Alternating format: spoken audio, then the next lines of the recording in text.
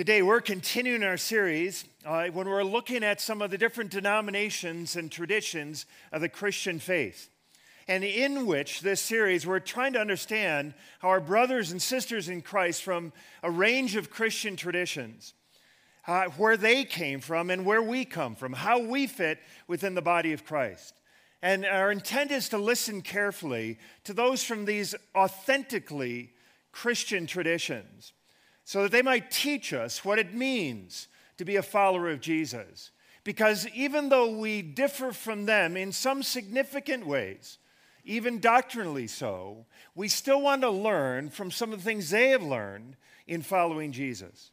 So again, our aim in this series is not in any way to try to just uphold the Christian Missionary Alliance, our tradition, is somehow better than any other tradition. But rather it's to humbly listen and truly learn from those who walk in some of these other paths of following Jesus. So today we're going to have some history. And for some of you, it will be a review, maybe a refresher. We're going to look at some theology, some spiritual practices as well as we follow Jesus.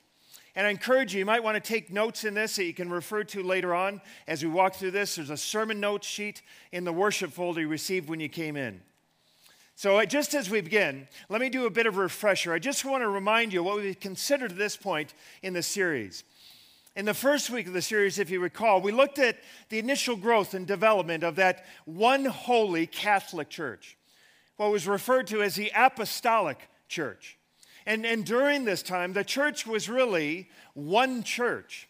Although there were times of significant debate, great challenges, not all agreeing, it was not an easy time, but the church largely, apart from certain offshoots, stayed as one church through the first millennium. And really over time, as we saw, divisions did begin to grow more strongly, particularly between Eastern and Western Christianity, and all came to a head in 1054 AD, when the Eastern Christians, who were focused on following the leadership of the Bishop of Constantinople, and the Western Christians focused on the Bishop of Rome, had this great schism, divided from one another, and split the church between the East and West. So that's our kind of chart to this point. Now today, skipping over some years I hate to skip over, but we're going to jump forward in history several centuries to the era of the Reformation. And in this, we're going to see how rising leaders in the Western church, that Roman Catholic church, leaders like John Wycliffe, Jan Hus, Martin Luther, John Calvin, started calling for a reforming of the Catholic Church, to abandon some of its abusive or errant traditions and to return to authentic apostolic teaching.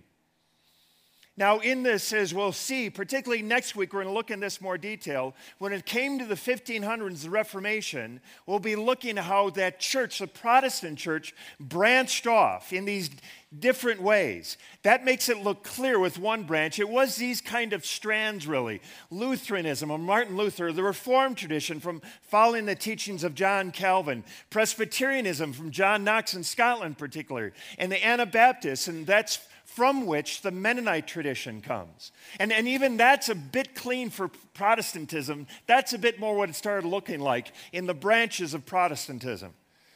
And again, we're going to look at that part of the traditions more next week together. But let's keep it simple about Protestantism this week. We'll keep it with one arrow, because before we move to those other traditions and patterns, I want to focus on the Christian tradition that really refers to itself as the via media, the middle way. They view themselves as the via media, the middle way between Roman Catholicism and Protestantism. And that via media is the Anglican Church, the Church of England. And then again, the Church of England really sees itself as a middle way, a bridge between kind of Reformed traditions and Catholic traditions. So the Anglican Church would describe itself as being both Reformed and Catholic.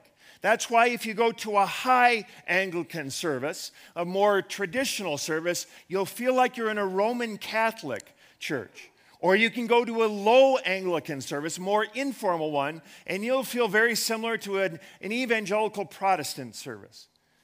Now, Anglicanism, understand there's 85 million members worldwide in the Anglican Communion or Anglican Church. That makes it the third largest church, following after Roman Catholicism and Eastern Orthodoxy. And it's not just limited to England or Europe. And in fact, there's been explosive growth in Africa in the Anglican Church over the last 2 decades. And there are about 37 million Anglicans in Africa alone now. That's more than there are in England. And you might know that Anglican churches refer to themselves by different names. In Canada, it's the Anglican Church of Canada. But if you go to Ireland, it's called the Church of Ireland. That's actually the church my grandmother grew up in. If you go down to the States or to Scotland, it's called the Episcopal Church there. But just to simplify things today, I'm just going to refer to it all collectively as Anglican Church, right? And we're going to be guided in our study of this tradition by asking those 3 questions again. For one, where did Anglicanism come from? Secondly, what do they believe? What do they teach? And then thirdly, seeing what can we learn from the Anglican tradition.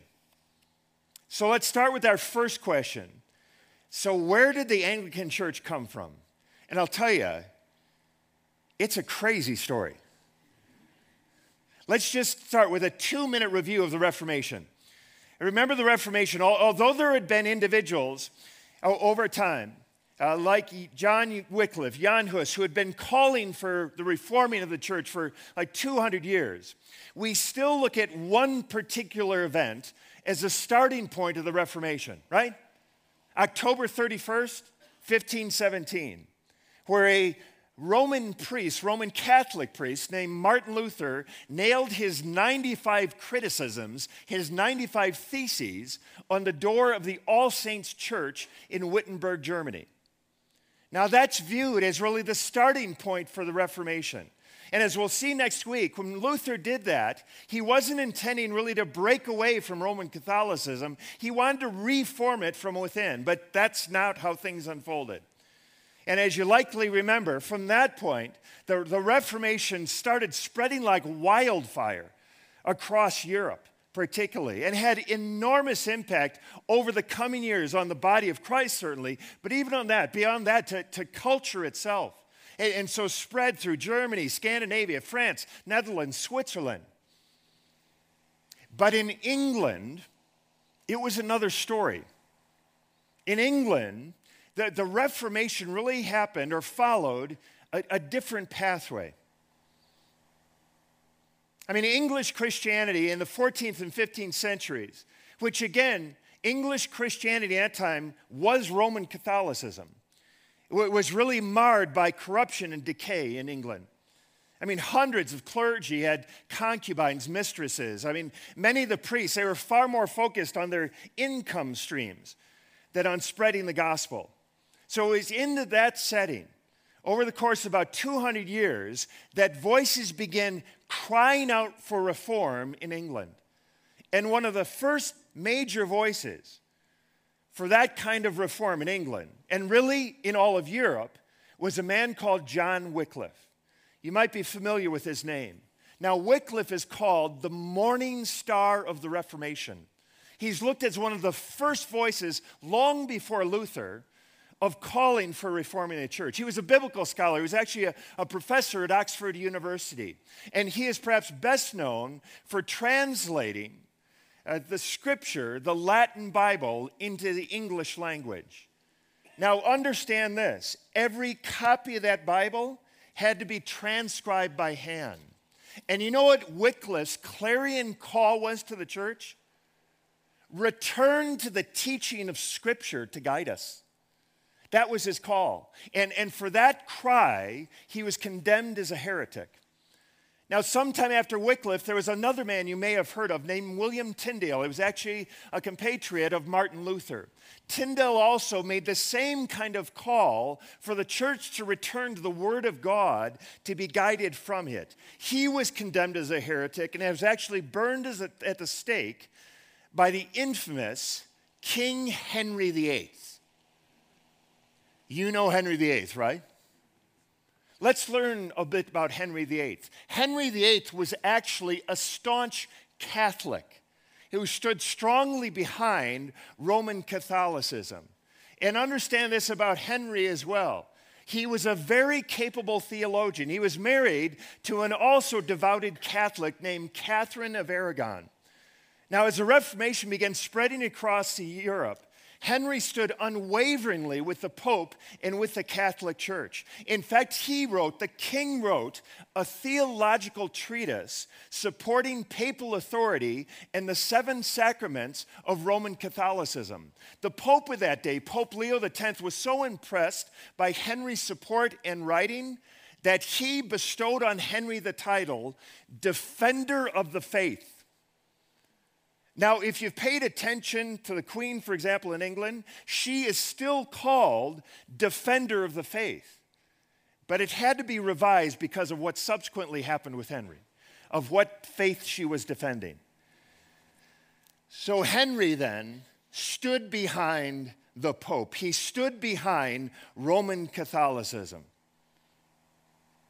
until he fell in love, or something like that, with one of his wife's attendants, who was a devoted Protestant named Anne Boleyn.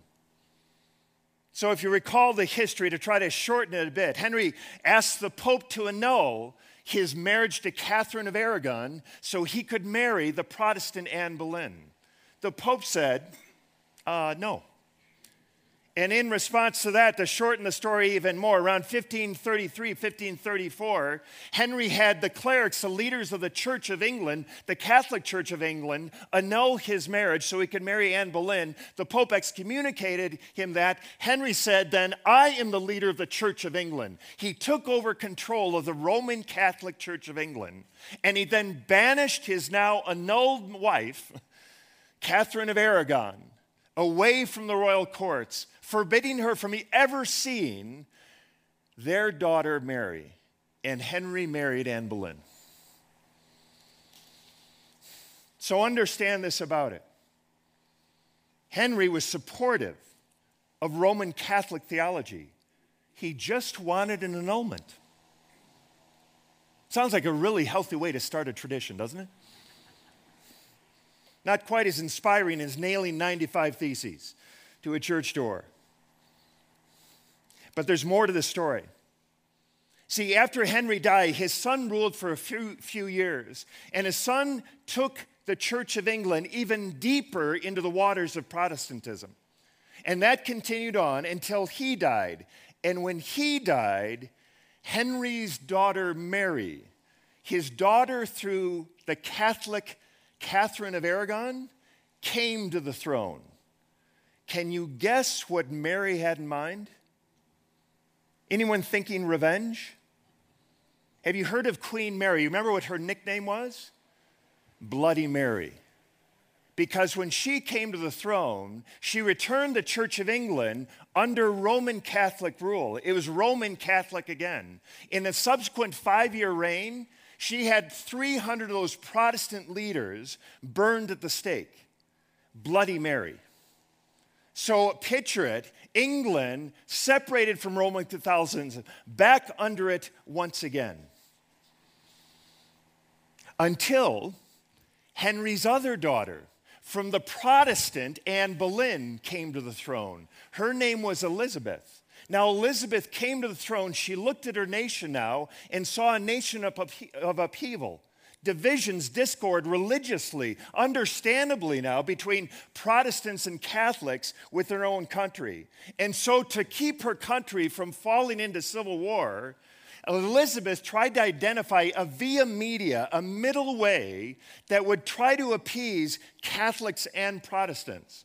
And so she separated again from papal authority, brought the Church of England into its own leadership under the rule of the monarch. And she developed this Book of Common Prayer, a book that was intended to bring some clearly Catholic elements to the worship of the church and clearly Protestant elements to the worship of the church. Again, many were not happy with this. It really didn't please very many at all. but it kept the nation from falling into civil war. And so for the 45 years of her reign, really a brilliant reign, politically speaking, she managed to keep the peace. Now, just to add to the story, Elizabeth was succeeded on the throne by James I. You all know him. James I came to the throne. He really despised both Catholicism and Calvinistic Protestantism. And so he called for the translating of a new English Bible that wouldn't be influenced by Catholic or Calvinist editorial comments. And that resulted in a biblical translation that I would think some of you here might be holding in your hand right now. Do you remember what it's called? The King James Version. That's where it comes from.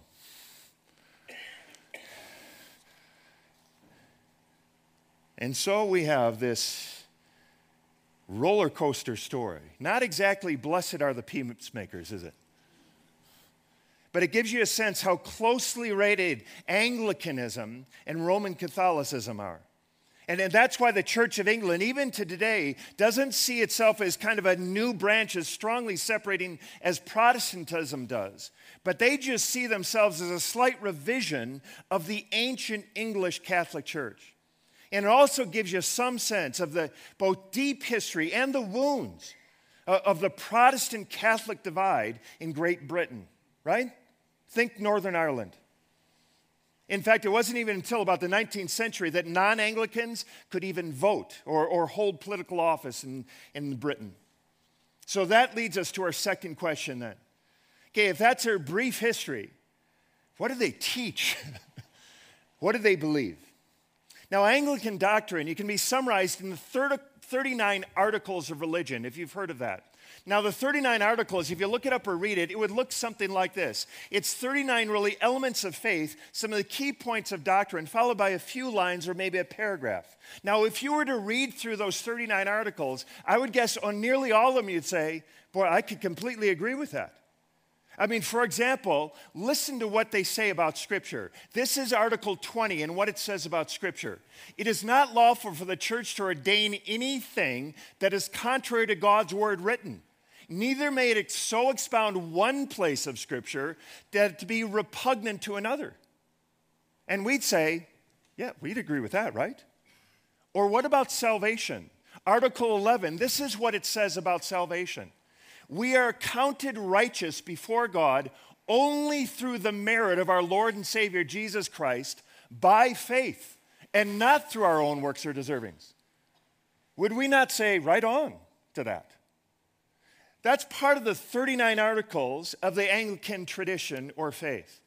Now, along with those 39 articles, Anglicans also speak of the three fundamental ways how we come to understand what we believe and how we're to practice this faith. It's often referred to as a three-legged stool of Anglicanism.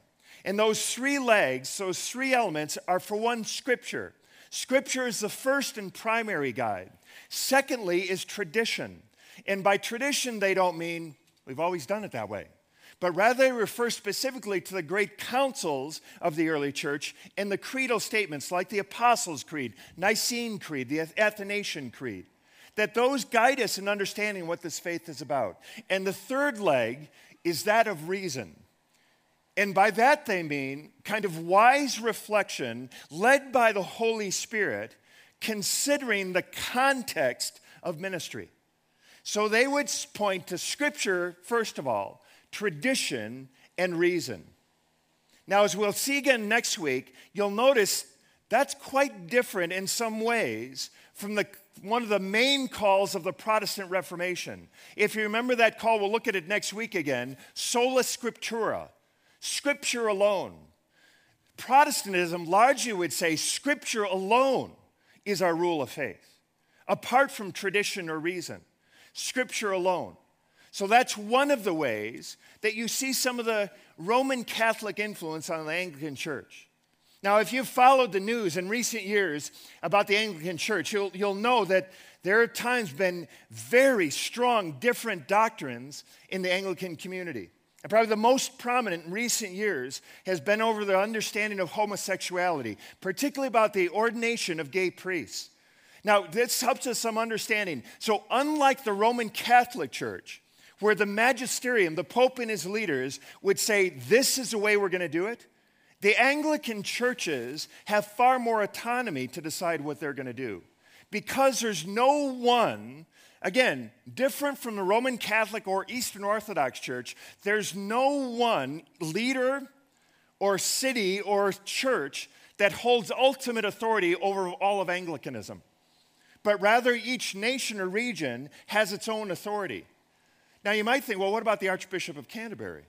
He is the leader of the church, the Anglican Church in England, but he's just a symbolic head to the Anglican community worldwide. So that's part of a way where Anglicanism reflects its Protestant influence or heritage, allowing more freedom in understanding between each of the gatherings. But collectively, again, this is what I want you to catch for one. This concept of the via media, that middle way, it influences Anglicanism to this very day. And then so that prompts us to the third question I want to consider. So what can we learn from the Anglican tradition? And again, I'll say this. With each of these traditions we're looking at in this series, there's so much more we can learn than what we're just touching on. And really, I'd say this. We, even our own tradition, has learned from, borrowed from the Anglican tradition in a range of ways. But I'd say, for one, we can learn from Anglican history. That's one of the things we can learn. I mean, as we saw, there are some dark beginnings to the Anglican tradition, right? It's a very tragic, un-Christ-like behavior by those who are supposedly over the body of Christ. But there's a darkness in nearly every tradition, sadly, in history. But this is what I want you to catch. Despite that darkness, what's actually inspiring to see is how God has brought such goodness, such beauty, such spiritual life out of such tragic, almost anti-Christ behavior at times. I mean, just think, you look at Anglican history, think of some of the wonderful Anglican scholars and teachers that we look to even today. Think of the Wesley brothers, John and Charles. John, a great preacher in the Anglican Church, started a movement of devotion. Charles, that incredible hymn writer. We just got finished singing one of his songs, Hark the Herald Angels Sing, during the Advent season. These great brothers, for all of their life, they were in the Anglican Church. They remained within it. John saw his own movement as really part of the Anglican Church as a whole. Beyond the Wesleys, think of C.S. Lewis, his Chronicles of Narnia and other books, fantastic books he's written. Or think of the theologian J.I. Packer, or other great pastoral leaders, John Stott, Bishop J.C. Ryle, these great teachers of God's Word. Or we look at the Anglican Church and see some of the ways it's influenced ministry. I mean, just one example is the Alpha Ministry. Many of you have been part of that? Certainly, I would guess you've heard of it. I mean, it's been enormously influential. It was an Anglican church, Holy Trinity Brompton Church, in the heart of London that initiated that Alpha Ministry. And I think we could say this easily. Alpha has been one of the greatest tools of spreading the gospel, of evangelization, really in the past century in the body of Christ. And it all just reminds, and really as you reflect on that, in light of its beginnings, what has come out of the Anglican Church, it reminds us, it encourages us again this week that despite our brokenness and fallenness and mess, Jesus says this in Matthew 16. It reminds us, Jesus said, verse 18, I will build my church and the gates of hell shall not prevail against it. You might bring your brokenness, your fallenness into the body of Christ, but God's going to build his church. But today particularly, I want to focus on one thing that I want us to reflect on of what we can learn from our Anglican brothers and sisters. And it really ties back into the book that, after the Bible, is the most important book in the Anglican tradition. And it's called the Book of Common Prayer. And really, it's a book that brings orders of worship together with prayers, scripture readings. The Psalter, it really has a pattern for you being able to read through and pray through the Psalms in 2 years. It's a book for private devotion and public worship together. And it's all gathered together in one book. And he's asked, so why is this book so important to the Anglican tradition? And really it is telling that as the Anglican Church developed, one of their first steps was not to write a great, enormous systematic theology. Anglicans, they have their 39 articles of religion as we looked at, but those are fairly simple and succinct and reflect on their core beliefs and understanding of the faith. But they really did not firstly try to develop some exhaustive theologies or articles of faith. Instead, what they developed was, think of it, a book of common prayer. And really to guide in personal, devotional, and corporate worship life through all the range of events and seasons of life. You can see the book online at prayerbook.ca if you want to take a look at it. And it's a book that contains prayers and scriptures for all the range of events and seasons of life. You can look and find prayers and scriptures for saying after the birth of a child, prayers and scripture for saying when you're at work, prayers and scripture for when you're out at sea. Any of you seafarers here.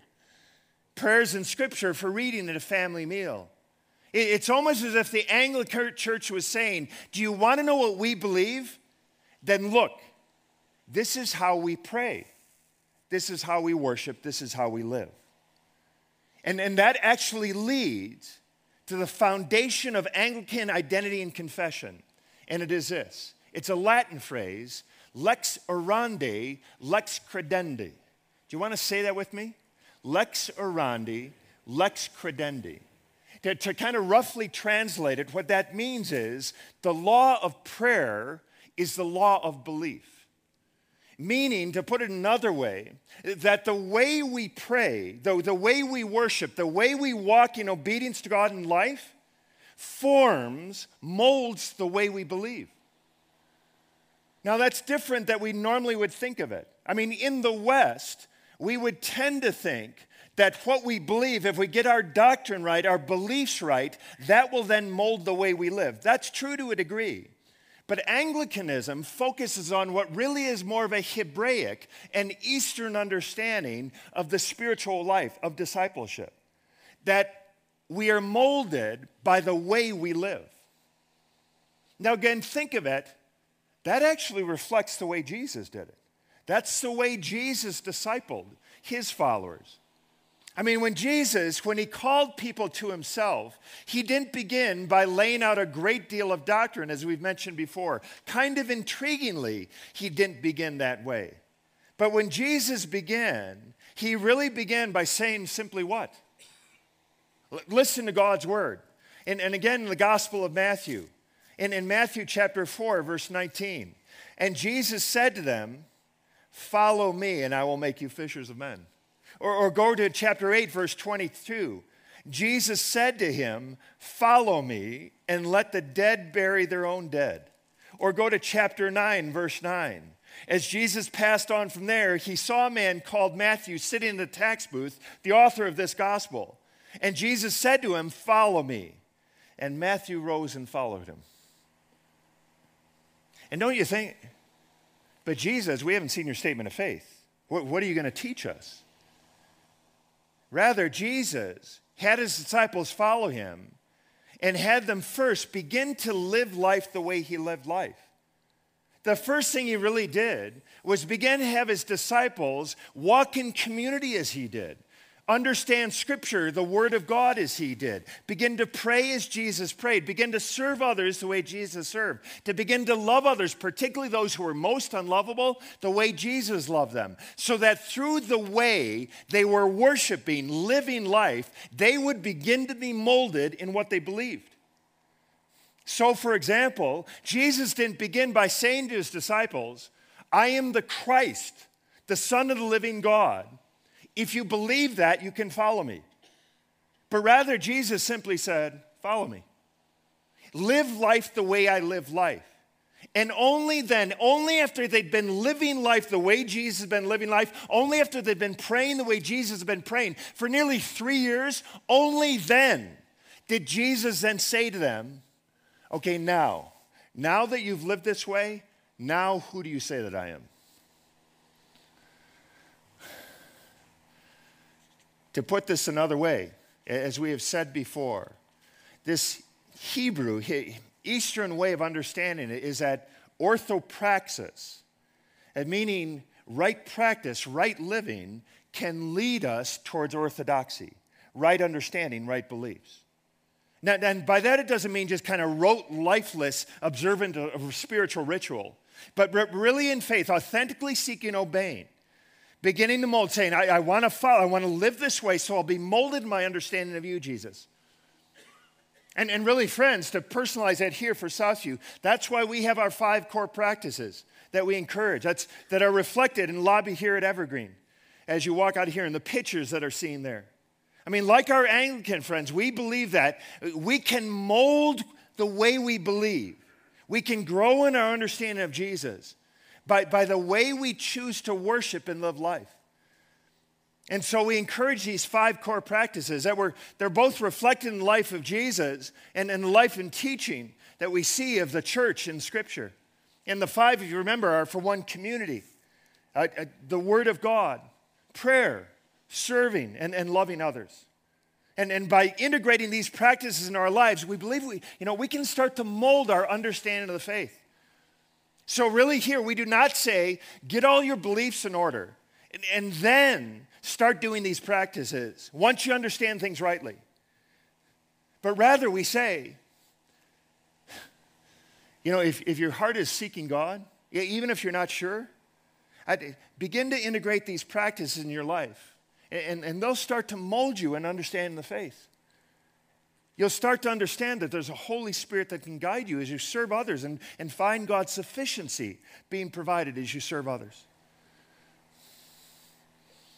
And so likewise, the Anglican Book of Common Prayer really admirably, inspiredly gives patterns, practices for life. And I'll tell you, I've used it at times in my own devotional life in different seasons where I will use their guidance. There are 3 scripture readings for the day, and let that be my guide in my devotional times. I'll look to the prayers, even as Jane shared here in a morning gathering, shared that prayer from the book. There's prayers there that I used for a morning or midday or evening prayers, and just read through them and be guided by the words of those who have gone before us in faith. Because believing this, lex orandi, lex credendi. The way we worship, the way we pray, the way we live our lives can mold what we believe. And friends, that's also the case as we come to this meal, to the table of Holy Communion. Jesus has invited us to come, participate in this meal. And if your faith is in Christ, if you want Jesus, even if you have deep questions, boy, I invite you to partake of this meal. If your heart is not there, boy, there's no embarrassment at all in passing these elements by. We're just so thankful you're here with us. But we want to come to this table now and really grow in our faith as we partake of this meal together. And to prepare us for that, we're going to be reading some of these scriptures that might be on your heart to God as ways of praying to God as we come to this table. So let me lead us here in prayer, and then Mosaic Kelly will lead you, and here we'll move in the time of praying Scripture. So, Father, we come, again, at wonder with your goodness, even at wonder at how you can bring such goodness out of darkness, how you've expressed that in the tradition of Anglicanism, and really in all traditions, and even in our lives. We thank you how you bring goodness out of our darkness. And we thank you how you invite us to come to this table, to remember and receive from Jesus. In this, we pray to you in his name. Amen.